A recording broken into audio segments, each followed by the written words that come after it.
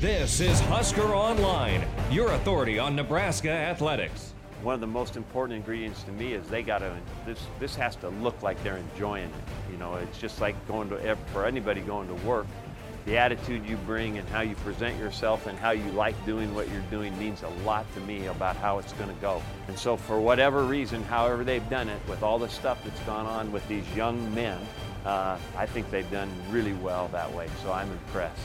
Yeah, it's been business as usual, sticking to the plan, and everything will work itself out. It's like having three seniors, me, Brandon, and Alonzo. Buck's been doing a great job, and we've just been working and just business as usual. I love this team. I think the focus has been good. I think leadership is good. I think that practices, that they rev it up well. I feel really good. I like this team a lot. I like the personality. I think that all those parts look good. And welcome here to another edition of the Husker Online Show. Sean Callahan, Nate Klaus, and Robin Washad as more adversity hits Nebraska here in August in fall camp, as obviously the start of the year, Nebraska tragically lost punter Sam Foltz, and then the most recent news of wide receivers coach Keith Williams picking up his third DUI early Sunday morning in Lincoln has really made for an interesting fall camp with just how the players have handled things. And you heard Jordan Westerkamp, head coach Mike Riley, saying surprisingly, guys have been pretty calm through everything that's happened, with the leadership group of Jordan Westerkamp, Brandon Riley, Alonzo Moore, even a Stanley Morgan. It's a very veteran group of receivers. And even without Keith Williams, these receivers, Robin, I think have done a pretty good job of kind of downplaying what's been a really, really big week here of off-the-field issues. Yeah, at least, from what we've gathered, they're saying all the right things and doing all the right things, but I think in reality, this probably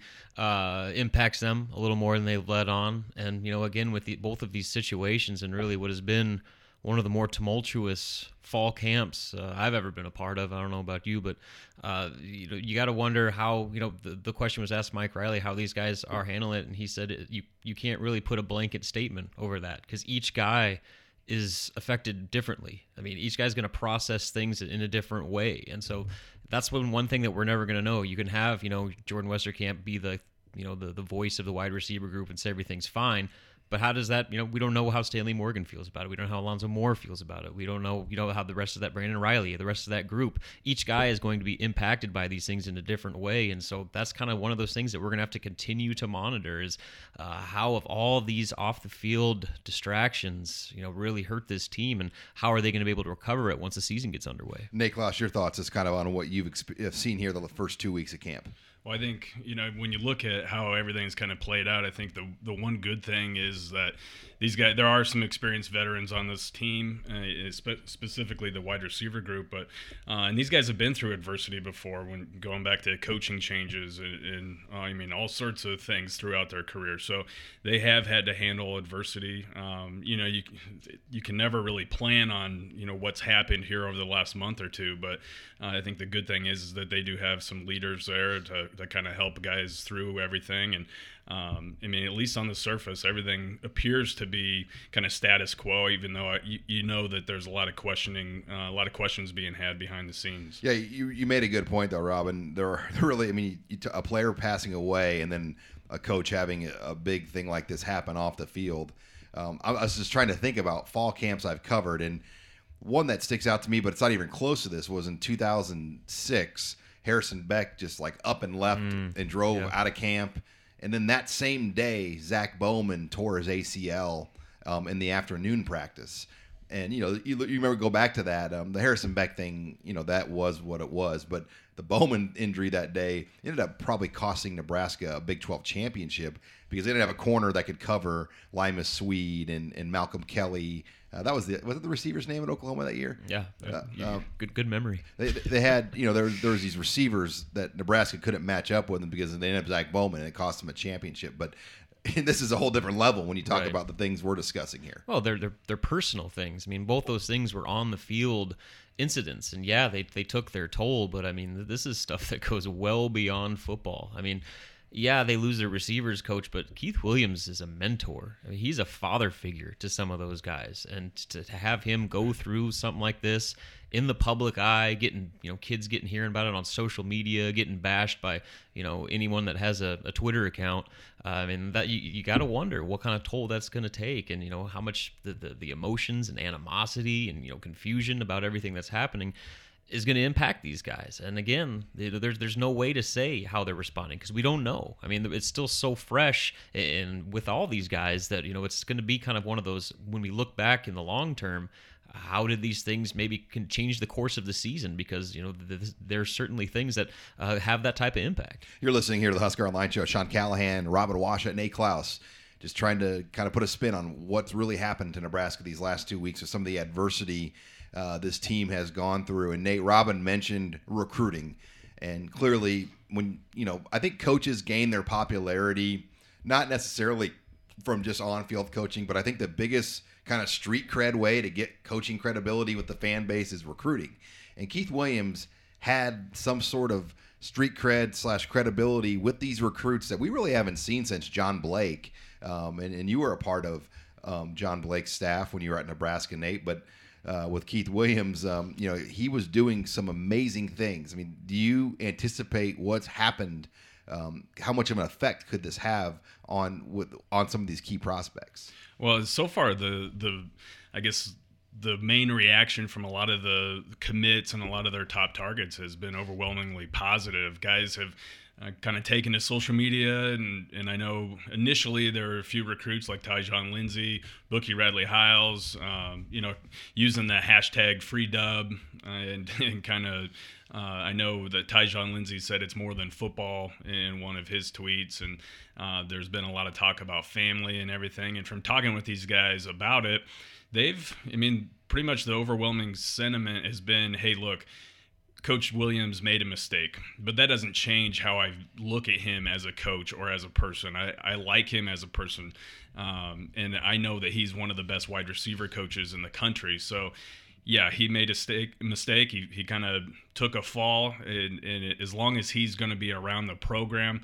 I still have confidence that he's the right coach for me. So, I think it's all about how Keith Williams kind of bounces back from that and kind of goes forward. But the recruits are behind him right now. The other difficult thing I think is his son Kean's on the team as well, and he just joined the team last spring in January, and he's relatively new to Lincoln, and his wife, and he's got a daughter in middle school. I just think about his family and everything they've dealt with this week with all of this, because it would not be easy. I mean, you come from Tulane or Fresno State, where if this same type of thing happened there, it may not even make the papers, just because the local beat reporters aren't covering assistant coaches at Fresno State or Tulane. But at Nebraska, not only is it making the papers, it's leading every sports talk radio show. There are cameras when you're leaving the jail. It would just be a lot for, I think, a family, Robin, to go through. Yeah, I can't even imagine that. And again, being the new guy on the team, and having your dad be such a high-profile piece to this program, you can imagine the backlash he's seeing. And again, it kind of goes to the negative sides of social media and the way that fans, for good or bad, have direct access to players. And I know that Kean's probably one that's heard quite a bit of bad stuff over the last few days here. And just with the whole family being put in the spotlight like that, that's kind of part of what Nebraska football is around here. It's a fishbowl. You are a state celebrity, whether you like it or not, and everything you do, good or bad, is going to be in the public spotlight. So they're definitely dealing with the negative end of that, and hopefully they're able to withstand all that comes with it. All right, well, we got a full show here on tap. We're going to break down our offensive and defensive fall camp storylines from the week in our next two segments. And then we'll bring in our newest member of the staff, one of two new members, David Eichelt, one of our Husker Online interns, for a new segment that we're going to introduce this season. It's going to be called the HOL Radio Mailbag. And each week we will take the best questions off Red Sea Scrolls and bring them into the show. So that will be later on. And then Nate Klaus with a final recap on recruiting, including Joseph Lewis's visit here to Lincoln. That's all next. You're listening here to the Husker Online Show.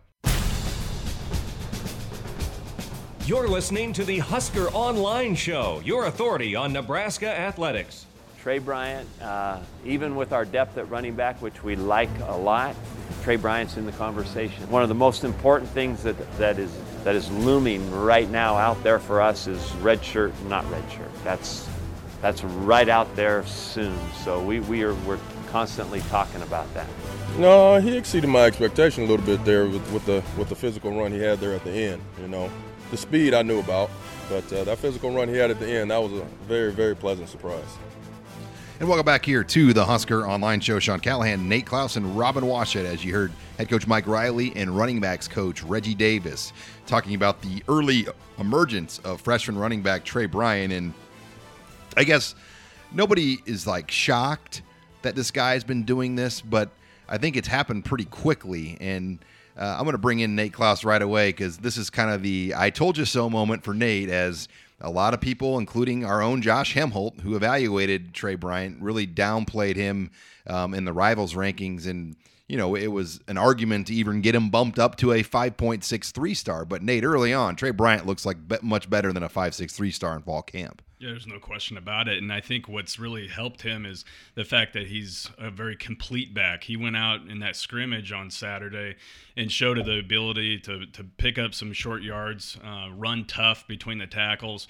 He got the edge a couple times, and he can also catch, and he can pass protect. And for a true freshman to come in and be able to do those different things is going to, you know, you're going to garner some looks when you show those types of abilities, and he's definitely done that. When you ask Reggie Davis following that scrimmage what stood out about the running backs, he immediately talked about Trey Bryant. So, you know, he's opened some eyes, and he's going to force his way in there to get some playing time this year. And I think it'll initially start on special teams, and they'll probably try to get him on as many special teams as possible, and then figure out how he works into the rotation. But I think, you know, when you look at his skill set, he may be one day the most complete back Nebraska's had in quite a while. You know, I wrote it this week that I think right now is the best freshman back Nebraska's had since Amir Abdullah. Mm-hmm. And I mean, today I truly believe that. I think what he's shown this early on in a camp, there hasn't been a freshman back since Abdullah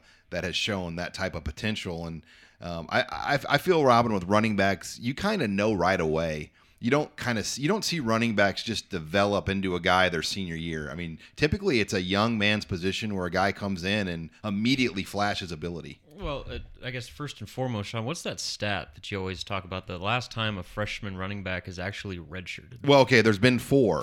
Yeah. Since like 2002. David Horn was start as a freshman. Mm-hmm. The guys that have redshirted since David Horn: Collins Okafor, bust. Lester Ward, bust.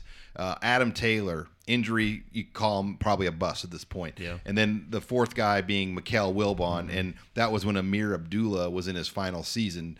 And jury's still out on Mikael Wilbon, but it's not like some crazy anomaly that a freshman running back's going to play at Nebraska. I mean, it's really happened just about every time a freshman running back has been on campus since the early 2000s. And that being said, you know, while it's not a surprise, I think what is most surprising about the Trey Bryant development is going into fall camp, we figured that, you know, he was maybe a potential redshirt candidate because of the depth they had. I mean, we were talking about a three-headed monster at running back with, you know, most experienced back with Terrell Newby, the promising sophomore Divina Zigbo, and then Wilbon, who, you know, for all accounts is, you know, maybe one of the best playmakers they had from what we had seen. But Trey Bryant has made his case to be in that conversation. Mike Riley said it himself the other day that when you look at the running back rotation, he is in the conversation to play at running back, not just be some special teams fill-in guy. And let's remember, last year was the first year Nebraska didn't have a 1,000-yard rusher since like the beginning of time. I mean,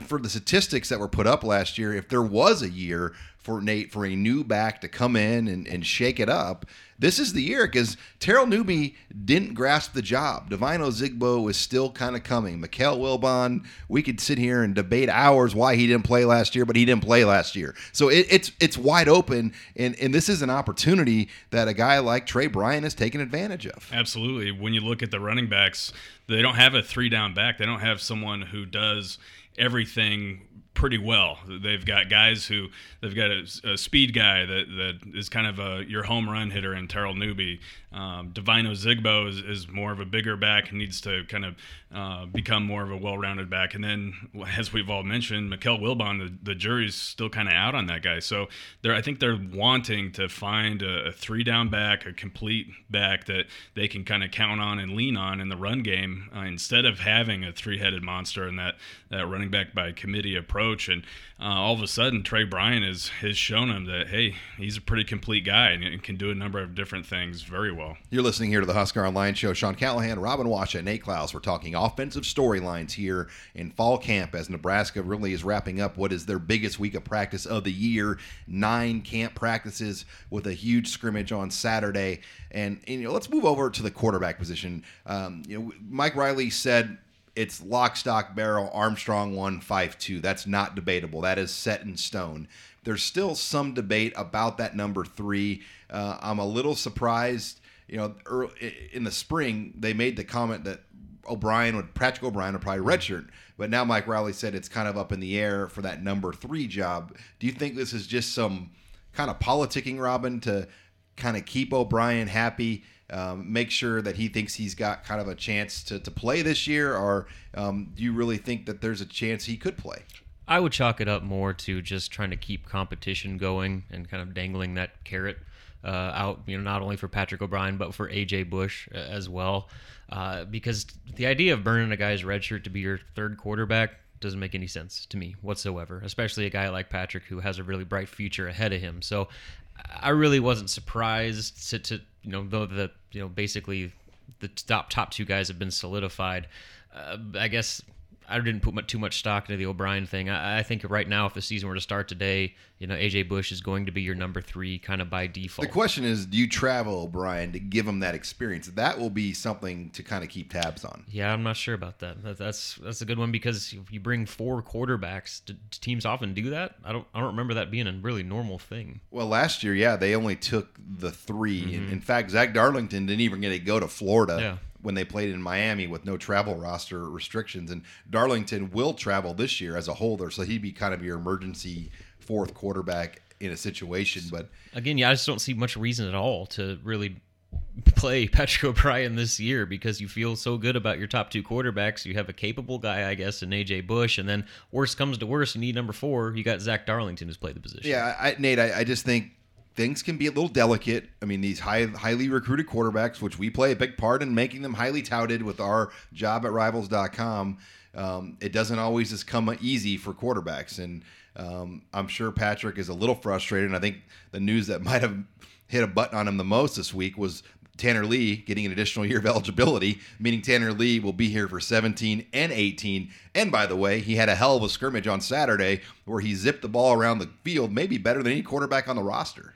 Well, yeah, and I think that Tanner Lee getting that extra year probably did frustrate Patrick O'Brien a little bit, because when you look at how everything kind of shook out, when he got on campus, Tanner Lee wasn't even on the radar for Nebraska. And then all of a sudden, a couple months after Patrick O'Brien is on campus and signs with Nebraska, Nebraska adds a transfer, and then all of a sudden during the middle of fall camp, that transfer gets another year. So as a young kid grinding through fall camp, I'm sure it had to frustrate him and kind of make him wonder, well, what the heck's going on here? But as much as we're talking about Patrick O'Brien maybe being frustrated by that, what if you're A.J. Bush here? I mean, I think the writing is pretty much on the wall that A.J. Bush is the odd man out here. So if you're talking about having a competition for the number 3 spot and maybe talking about who are you going to travel as that 3rd quarterback, I would travel Patrick O'Brien over A.J. Bush, because maybe you try to make it even a little bit more clear that A.J. Bush is not going to be playing at Nebraska, and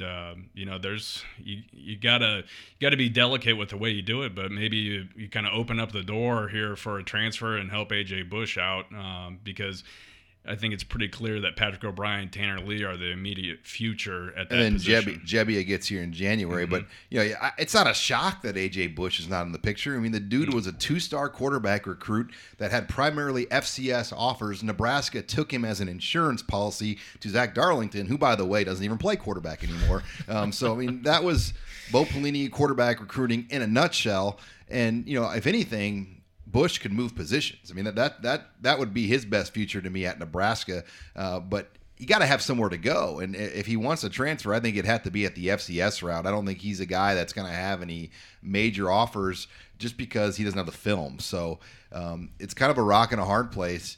If you're some of these lower roster guys, like, yeah, they want you to leave, but you got to have somewhere to go. I mean, you're not going to leave without a check. You got to have somebody paying the bills for you to transfer somewhere else, and that's not easy to do if you don't have any film to back yourself up with. Yeah, and to his credit, he's stuck it out and really tried to make the most of what has been a pretty rough situation for him personally. I mean, the style of offense Nebraska's trying to transition to is the complete opposite of what A.J. Bush's skill set is, and it's just kind of one of the breaks of high-level college athletics. But again, he hasn't complained one bit. He's tried to embrace the challenge as much as possible, and I guess as of the way things stand right now, he's got a chance to be the number 3 quarterback this year, so could be worse. All right, well, we'll have plenty more fall camp here discussion. In our next segment, we are going to shift the topic over to defense, as several different things stood out from this past week's scrimmage. That's all next here. You're listening to the Husker Online Show.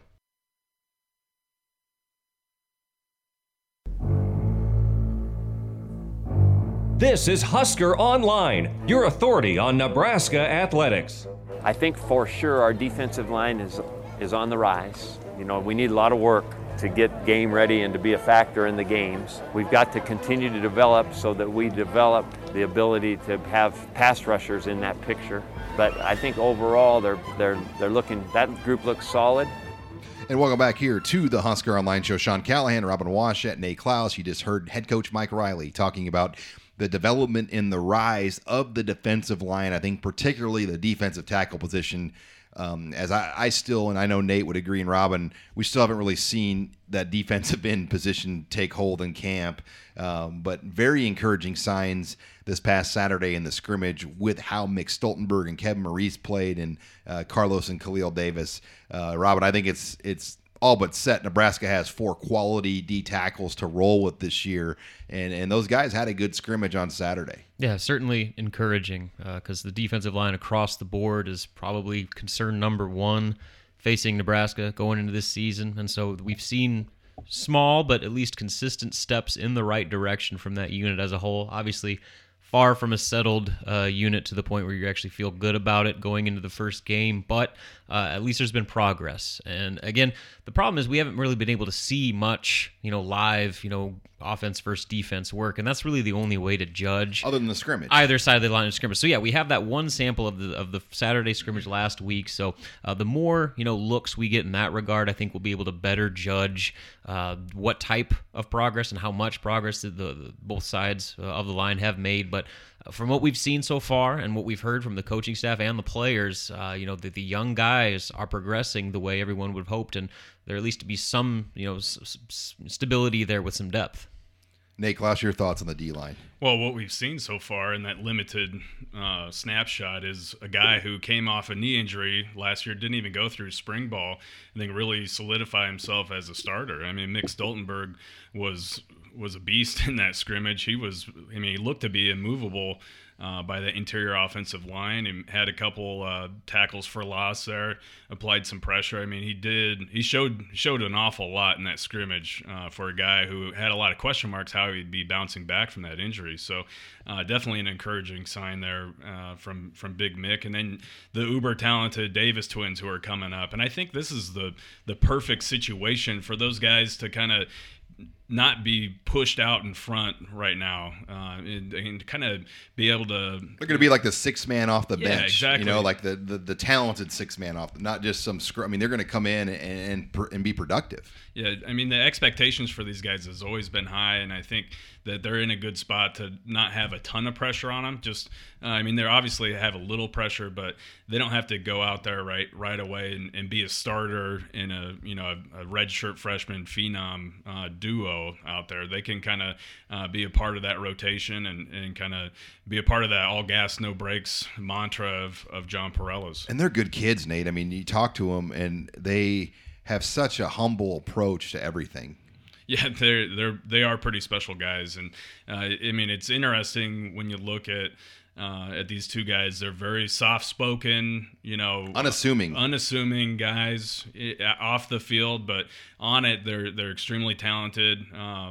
Two dual sport athletes. They talk about how they like to play, like to do track in addition to football, just because it keeps them busy. And when they're not busy doing something every single day, they don't feel like they're getting better at all. So they're really the total package there, and great guys, great kids, and extremely talented. I mean, their future is very, very bright. You have to, if you're John Perella, you like what you're working with right now. You just got to get some of these guys some experience. You're listening here to the Husker Online Show as we talk defensive storylines from fall camp. Sean Callahan, Nate Klaus, and Robin Washut. And on the flip side, I still think defensive end remains a question.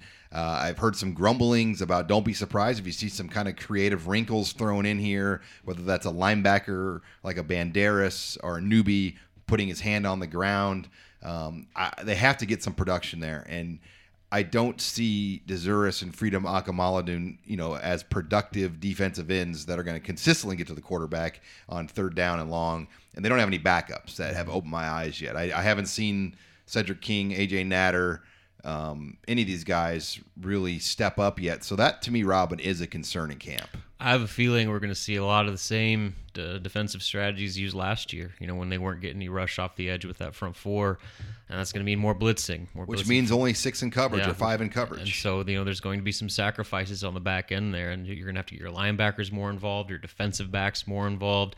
There's going to have to be some wrinkles made by this coaching staff because, from what we've seen so far, you can't rely on just a 4-man rush. I mean, as good as Freedom was through those first 4 or 5 games last year, the fact is he hasn't been the same since that Illinois game. And this spring, this fall, we really are still kind of waiting to see that explosive, beast off the edge that he was a year ago. So if he's your only guy that you can count on as your, most legitimate pass rusher, that's a problem. And so until that depth arises, Nebraska's going to have to account by making sacrifices in other ends of their defense. All right, let's shift over, Nate, to linebacker. I thought that was one of the real big positives in the scrimmage. You saw all 3 of the starters in the scrimmage had big plays. Josh Banderas had a 4-yard tackle for loss on Divine Ozigbo.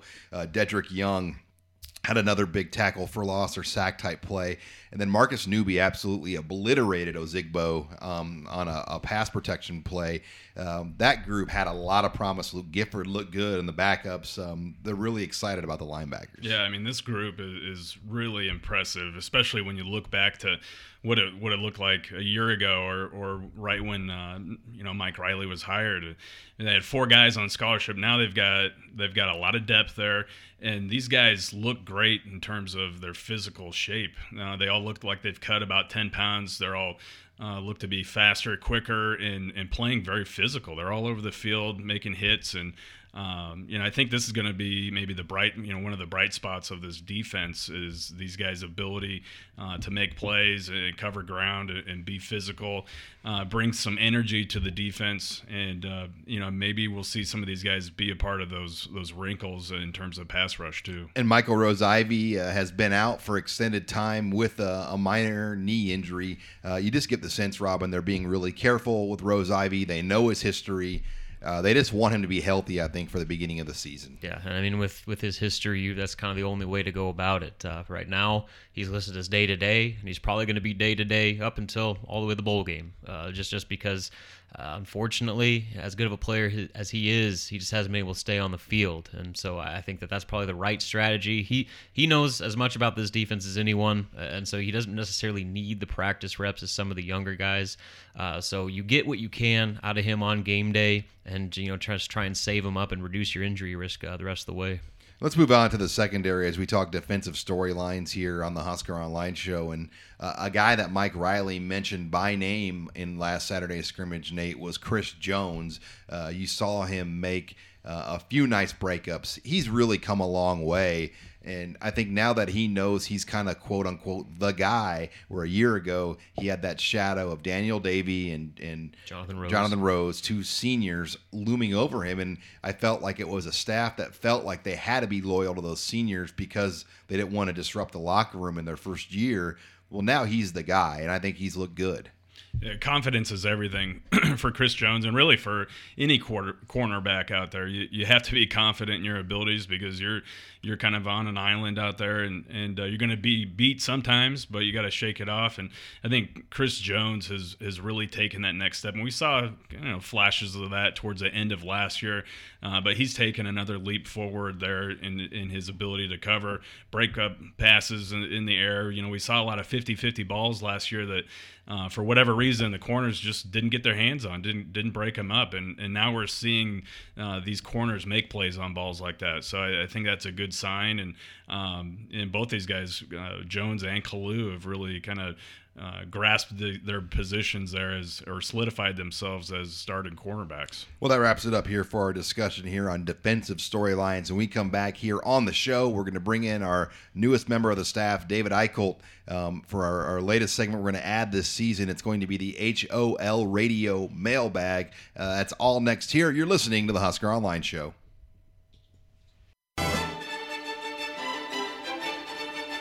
This is HuskerOnline.com, your authority on Nebraska athletics. And welcome back here to the Husker Online Show as we just gave our breakdown here of fall camp, and we want to introduce our latest segment to the show. It's going to be called the HOL Radio Mailbag. And without further ado, we want to welcome in the newest member of our staff, David Eichholt. He's one of two interns that we've brought on, UNL students. David, welcome to the Husker Online podcast. Now go get Nate a coffee. It's good. It's good to be here, and I'm happy to be fetching coffee for you guys.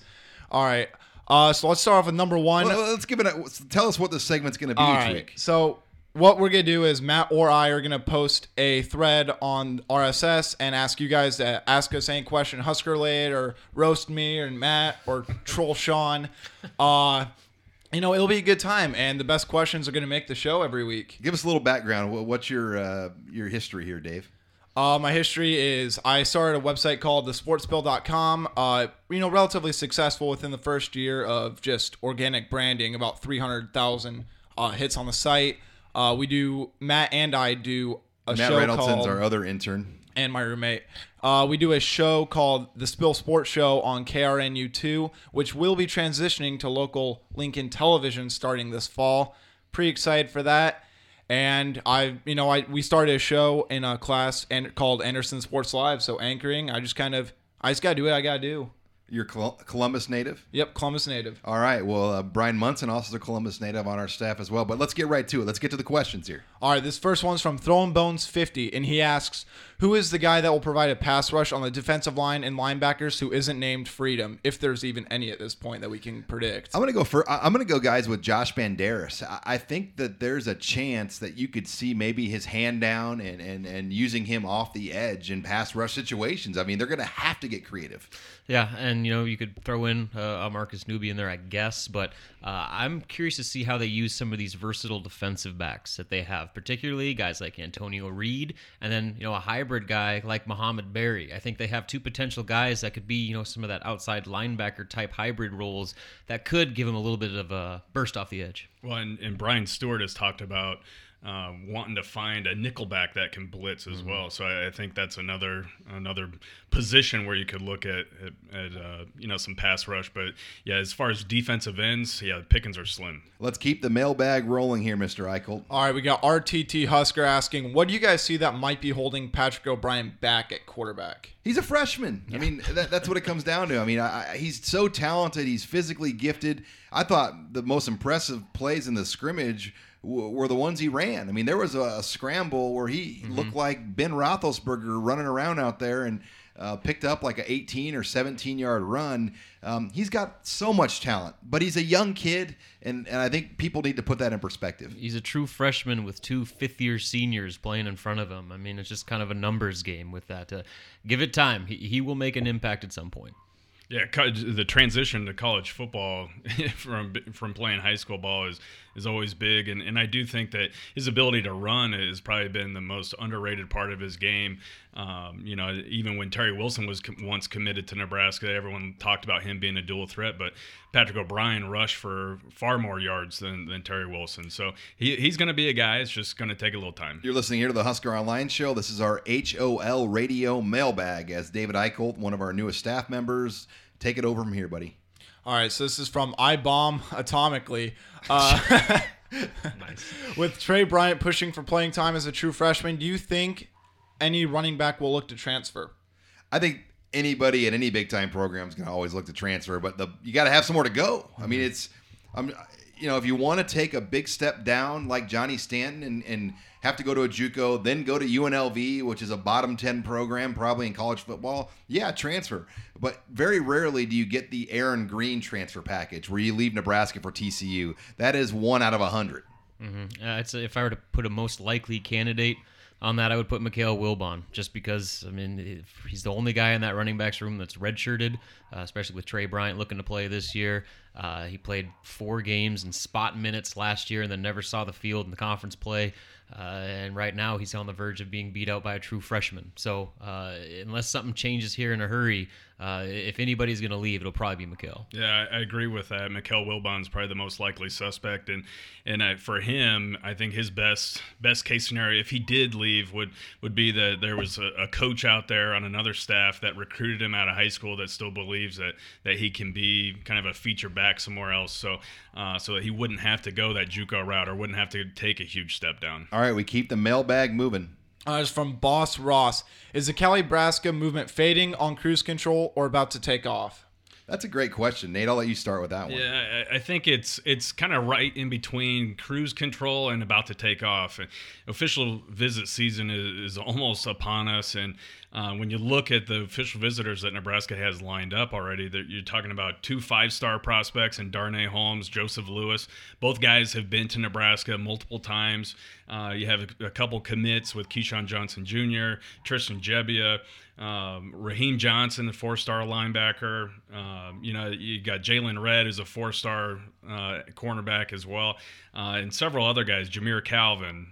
The list goes on. So you got a lot of highly touted players. Out of the top 15 to 20 California prospects, I think you're going to see at least 10 of them take an official visit to Nebraska. So that's a pretty good sign. Well, yeah, and I think that's the thing you got to put into perspective. The Cali-Nebraska movement is a big thing here. It's not just about the Keith Williams situation. I mean, the Oregon and the Fresno State official visit weekends, that is really what's going to build this Cali-Nebraska weekend to the next level. Nebraska's had the satellite camp. They had the Friday Night Lights camp on campus. All of these things that played a huge factor, Keyshawn Johnson, Tristan Gebbia, and those 2 home game weekends are, I think, Nate, going to lay the base for some more commitments out of California. Well, and in winning, you get these guys on campus, show them what it's all about. Kind of, I guess, prove to these guys that Keyshawn Johnson Jr. and Tristan Gebbia and all these guys have been talking about is true, and then you win. I think if you continue to win, more guys will become even more serious about Nebraska. So I think it is getting ready to take off here shortly. Is that everything in the mailbag, or you got a couple of follow-ups there? That's everything in the mailbag.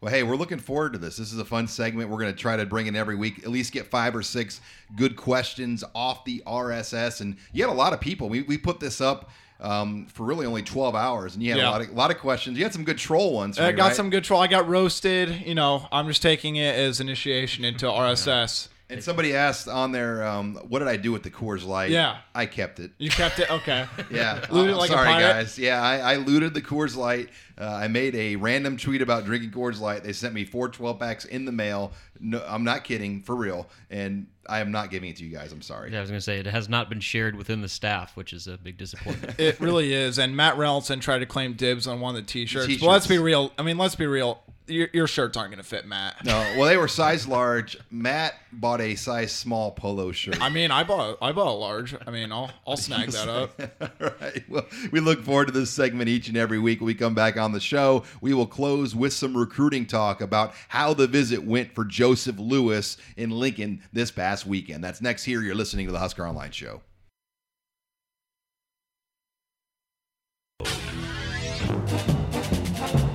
This is HuskerOnline.com, your authority on Nebraska athletics. Final segment here of the show as we talk recruiting. Sean Callahan and Nate Klaus. And Nate, a lot to talk about in recruiting, particularly kind of fallout maybe from the Keith Williams situation. Let's get right into it. Joseph Lewis, the 5-star receiver, was on campus this weekend for Nebraska last weekend. His coaching staff was up here as well from Hawkins. And, you know, Nebraska's coaches really went all out. They had the number 4 jerseys on at practice, representing his personal number. They really rolled out the red carpet. Your impressions of the weekend of the visit before the Keith Williams news came out? Well, Joseph Lewis is a very measured, very quiet kid. Doesn't really get too excited, but this is, out of the few times that I've been able to talk with him, this is by far the most excited he's been about anything recruiting related. Had a great visit to Lincoln. It was the second trip in about a month and a half's worth of time. And, this is about him feeling comfortable at Nebraska. I think that he said he felt very welcomed by the coaching staff, was able to see more of the campus and able to see more of the city, which was important to him because coming from the inner city LA, he wants to know that if he does go to Nebraska, that he's going to feel comfortable, be able to become acclimated to Lincoln and in the surrounding area. So that was very positive. And then the other big part about this trip was the fact that both of his high school coaches, the head coach and his offensive coordinator, came with him, and that was their first trip to Nebraska. And they kind of had a lot of the same preconceived notions about Nebraska as a lot of other kids, in the fact that they thought it was going to be nothing but cornfields surrounded, by a football stadium surrounded by cornfields, and that they're going to see like tractors rolling down the street and everything. And that's not what they saw at all. They love the coaching staff. They love Keith Williams. And Milvon James told me, who's the head coach, he told me that he would have no problem sending any of his kids to Nebraska to play for Mike Riley, to kind of be able to grow up and get an education here in Lincoln, Nebraska. Sean Callahan, Nate Klaus, as we talk recruiting, and the incident with Keith Williams happened, really, the visit was over at that point. I mean, the coaches were back at the hotel. Joseph Lewis was getting ready to catch a flight in the morning back to California. What are your thoughts on just the news that transpired following the visit, if any effect it's going to have on the future with Joseph Lewis returning to Nebraska and kind of where Nebraska stands? Well, so far, at least what's coming from Joseph Lewis and his coaches is that this will not have a negative impact on his recruitment unless Keith Williams, were to no longer be with the program. And I know same sentiment as a lot of other kids. They like Keith Williams. They love his personality. They love his energy. It doesn't change how they feel about him as a person, and most certainly doesn't change how they feel about him as a coach. And a lot of these guys, including Joseph Lewis and his coaches, think that Keith Williams is the best wide receivers coach in the country, and that counts for an awful lot. So as long as he's still with the program, this shouldn't have a negative impact. It's not like they're no longer considering Nebraska because this incident happened. They've told me that this was a mistake that happened. People make mistakes, but again, it doesn't change how they view him as a person and as a coach. Okay, as we talk recruiting with Nate Klaus, another kind of question that spurned with the Keith Williams situation was where Nebraska sits with wide receiver Jameer Calvin, who at one time Nebraska was looked to be the leader in the clubhouse. Kind of give us an idea how that thing played out this week. Well, yeah, Nebraska's been right at the top of Jameer Calvin's list really since he visited for the spring game. He has picked up some offers. Notre Dame, most notably Notre Dame, which has kind of caused him to maybe take a harder look at some other schools other than Nebraska. But immediately following the news of Keith Williams, there were some question marks with Jameer Calvin in terms of his interest level in Nebraska, especially because at one point on Sunday, it looked like, this thing might not be going very well for Keith Williams and for the Huskers. So he made some comments, said he was really kind of questioning whether or not he was going to visit and questioning where exactly Nebraska stood in his top 8 at the moment. But then Monday, following the news of the charge being dropped down to a misdemeanor and the outlook being pretty good for Keith Williams, he He said that his visit is still on track. He's going to be coming in for that official visit here in the next month, and the Huskers are most definitely squarely in his top 8. And I think they're right at the top of the board. I feel like get him back here for that visit is the key. Get him back here for the visit. Get his parents back on campus again. They were here for the spring game, and kind of, I guess, rekindle the flames that he had following that spring game visit. I think Nebraska is still going to be the leader here as long as everything is kind of squared away with Keith Williams. Another interesting storyline, Nate, that developed here in recruiting this week involving one of Nebraska's prime targets, 4-star Tyjon Lindsey out of California, is said or rumored to be moving back to Bishop Gorman High School, where he previously played last season but was at Corona Centennial for the spring semester. And what's big about this is, the quarterback, Tate Martell, at Bishop Gorman is an Ohio State recruit, and one would think, connecting the dots, there's a lot to read there. Yeah, I think there's definitely a lot to read there. You have Tyjon Lindsey, who lived with the Martell family last year that played at Bishop Gorman, leave, go back to California, kind of move in with some extended family in California, set to play his senior year at Corona Centennial, and then all of a sudden, 2 weeks before the season starts, he moves back to Las Vegas to live with the Martells and play for Bishop Gorman once again. I think there's a lot of questions, a lot of rumors surrounding exactly why he made the move, especially this late in the process. But yeah, in terms of recruiting impact, I think that's a pretty big move right here, because Tate Martell is going to Ohio State. They are very, very Are they going to live close. together again? Yeah, but I believe they're going to be living together once again. Tyjon Lindsey has no family in Las Vegas, to my knowledge, and that's why the Martells kind of took him in. And if he's moving back there, I'm assuming that he's going to be living with the Martell family once again. And he's set to announce his decision on August 22nd, and all signs kind of point to Ohio State being that school on the 22nd. However, I don't think this is going to be a recruitment that necessarily ends as soon as he announces his decision. I think Nebraska could still be in it along with a couple other schools. And who knows what's going to happen with Tate Martell. This is a kid who's committed and decommitted 3 different times already, and I'm not 100% sold on him ending up at Ohio State right now. I just can't believe Urban Meyer has attached his wagon to that guy. I don't know the Tate Martell. I've seen him on videos and his personality, and I just don't see that guy being an Urban Meyer quarterback. Yeah, it is. He's not your typical Urban Meyer recruit, Urban Meyer quarterback, that's for sure. But they've got 2 quarterbacks in this class, and they just got a commitment from arguably the top quarterback in 2018. So that's why I'm a little hesitant to say that Martell will be definitely signing with Ohio State. I wouldn't be surprised if there was another change of heart, so to speak, going forward. You know, my money's on still at Ohio State, Joe Burrow, Nate. I think Joe Burrow will be a starting quarterback at Ohio State if I had to predict today. Yeah, I wouldn't argue against that. I think Joe Burrow definitely is a very talented kid, but also kind of has that X factor as being a coach's son and being around the game and being the Gatorade Player of the Year in the state. I think he's got a little chip on his shoulder too, because he's probably one of the least touted quarterbacks on that roster. He really didn't have a ton of big offers until very, very late in the game, and ended up at Ohio State. So I think he feels like he has a lot to prove. He's a Burrow, though. I mean, Jamie and Dan, they also had chips on their shoulders. He's got that same kind of personality the Burrow brothers had here at Nebraska. But